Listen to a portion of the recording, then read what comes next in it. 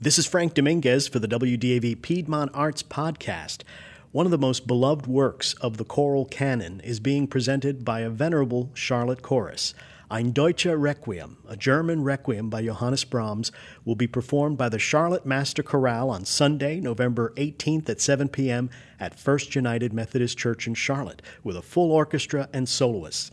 My guest is Kenny Potter, Director of Choruses with the Charlotte Symphony, Director of Choral Activities at Wingate University, and Artistic Director of the Charlotte Master Chorale. Kenny, good to have you back with me. Good to be here, Frank. Now, to begin, this name might be new, but the chorus for this performance is very familiar to the local community, isn't it? Absolutely. This chorus is the Charlotte Symphony chorus when they perform with the Charlotte Symphony. And when they are performing outside of the symphony season, they are the Charlotte Master Chorale. So folks in this area have been enjoying this group in one reiteration or another for a long time. Now, I mentioned in my introduction that the Brahms Requiem is beloved, but what can you tell me about it if I'm someone who's never heard it? What's special about it? The Brahms Requiem is one of those pieces that stands out not only within the choral canon, but even broader, all of Western music.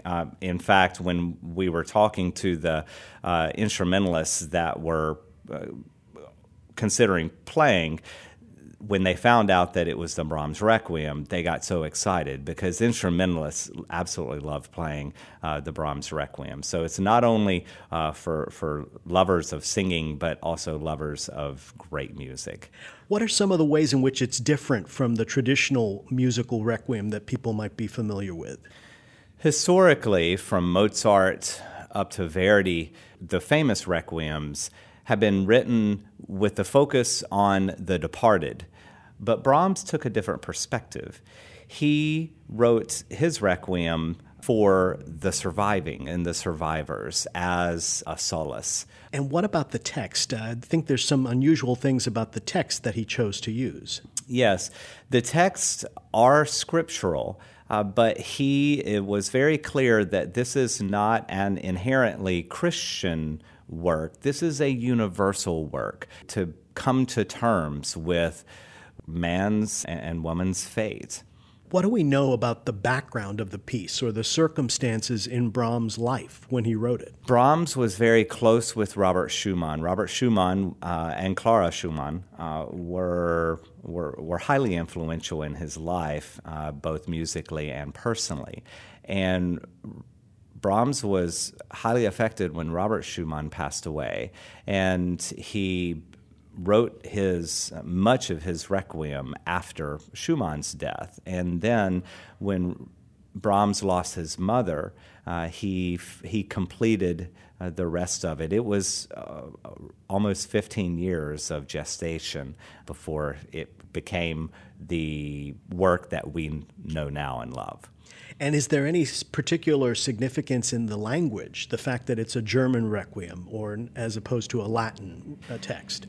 That was a very conscious decision for it to be German, to be the language of the people that was intended to hear it. And there's an argument to be had that we in America should sing it in English. Now, we're choosing to sing it in German, but we will make sure that the audience has a good translation and can follow along so that they can have as moving an experience as the musicians are having.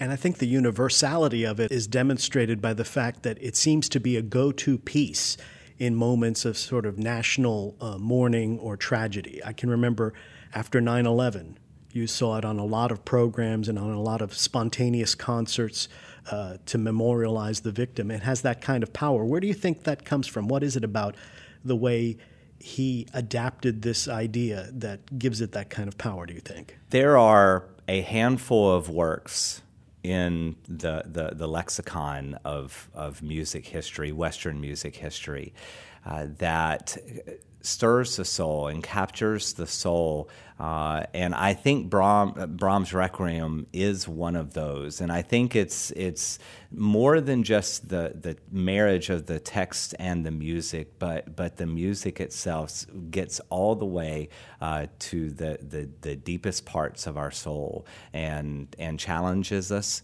and moves us in ways that only music can.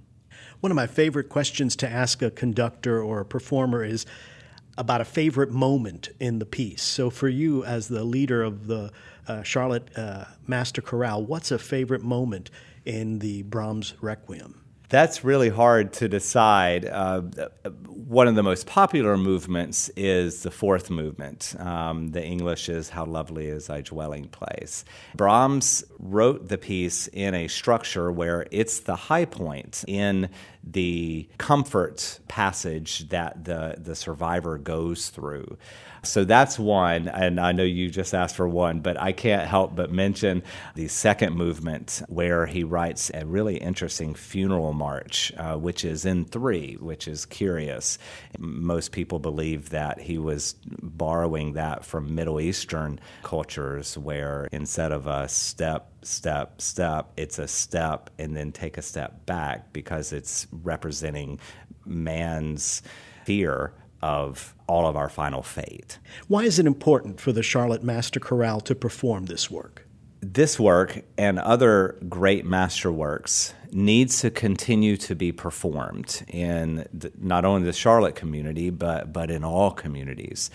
This particular piece of music, for example, it speaks in a way that only music can speak, and the universality of the work itself can touch so many people who are in need of beauty. What about your artistic goals for the chorus? How does a work like this complement what you hope to achieve with the Charlotte Master Chorale? The artistic goals of the Charlotte Master Chorale is to move audiences and to inspire audiences. I think that the talent that is in the Charlotte region is going to lend itself to compile a group that is going to be on a national level in moving and inspiring. My guest has been Kenny Potter, who will conduct the Charlotte Master Chorale and the German Requiem by Johannes Brahms, Sunday, November 18th, 7 p.m. at First United Methodist Church in Charlotte, with a full orchestra and soloists. There's also a performance Saturday, November 17th at 7 p.m. at the Bat Center at Wingate University, if that's more convenient for you, and a link to more information about the performances at the Piedmont Arts podcast page at wdav.org/subscribe. My thanks to the staff at WFAE for the loan of their Spirit Square studio for this interview. And Kenny, thanks for speaking with me. It's always good to be with you. Subscribe to this podcast at wdav.org/subscribe and follow us on Facebook for classical music news, humor, and programming updates. WDAV is a service of Davidson College supported by listeners like you. Find us on the radio at 89.9 FM and HD1, streaming at wdav.org, or on our mobile app available at Google Play and the iTunes App Store. Thanks for listening.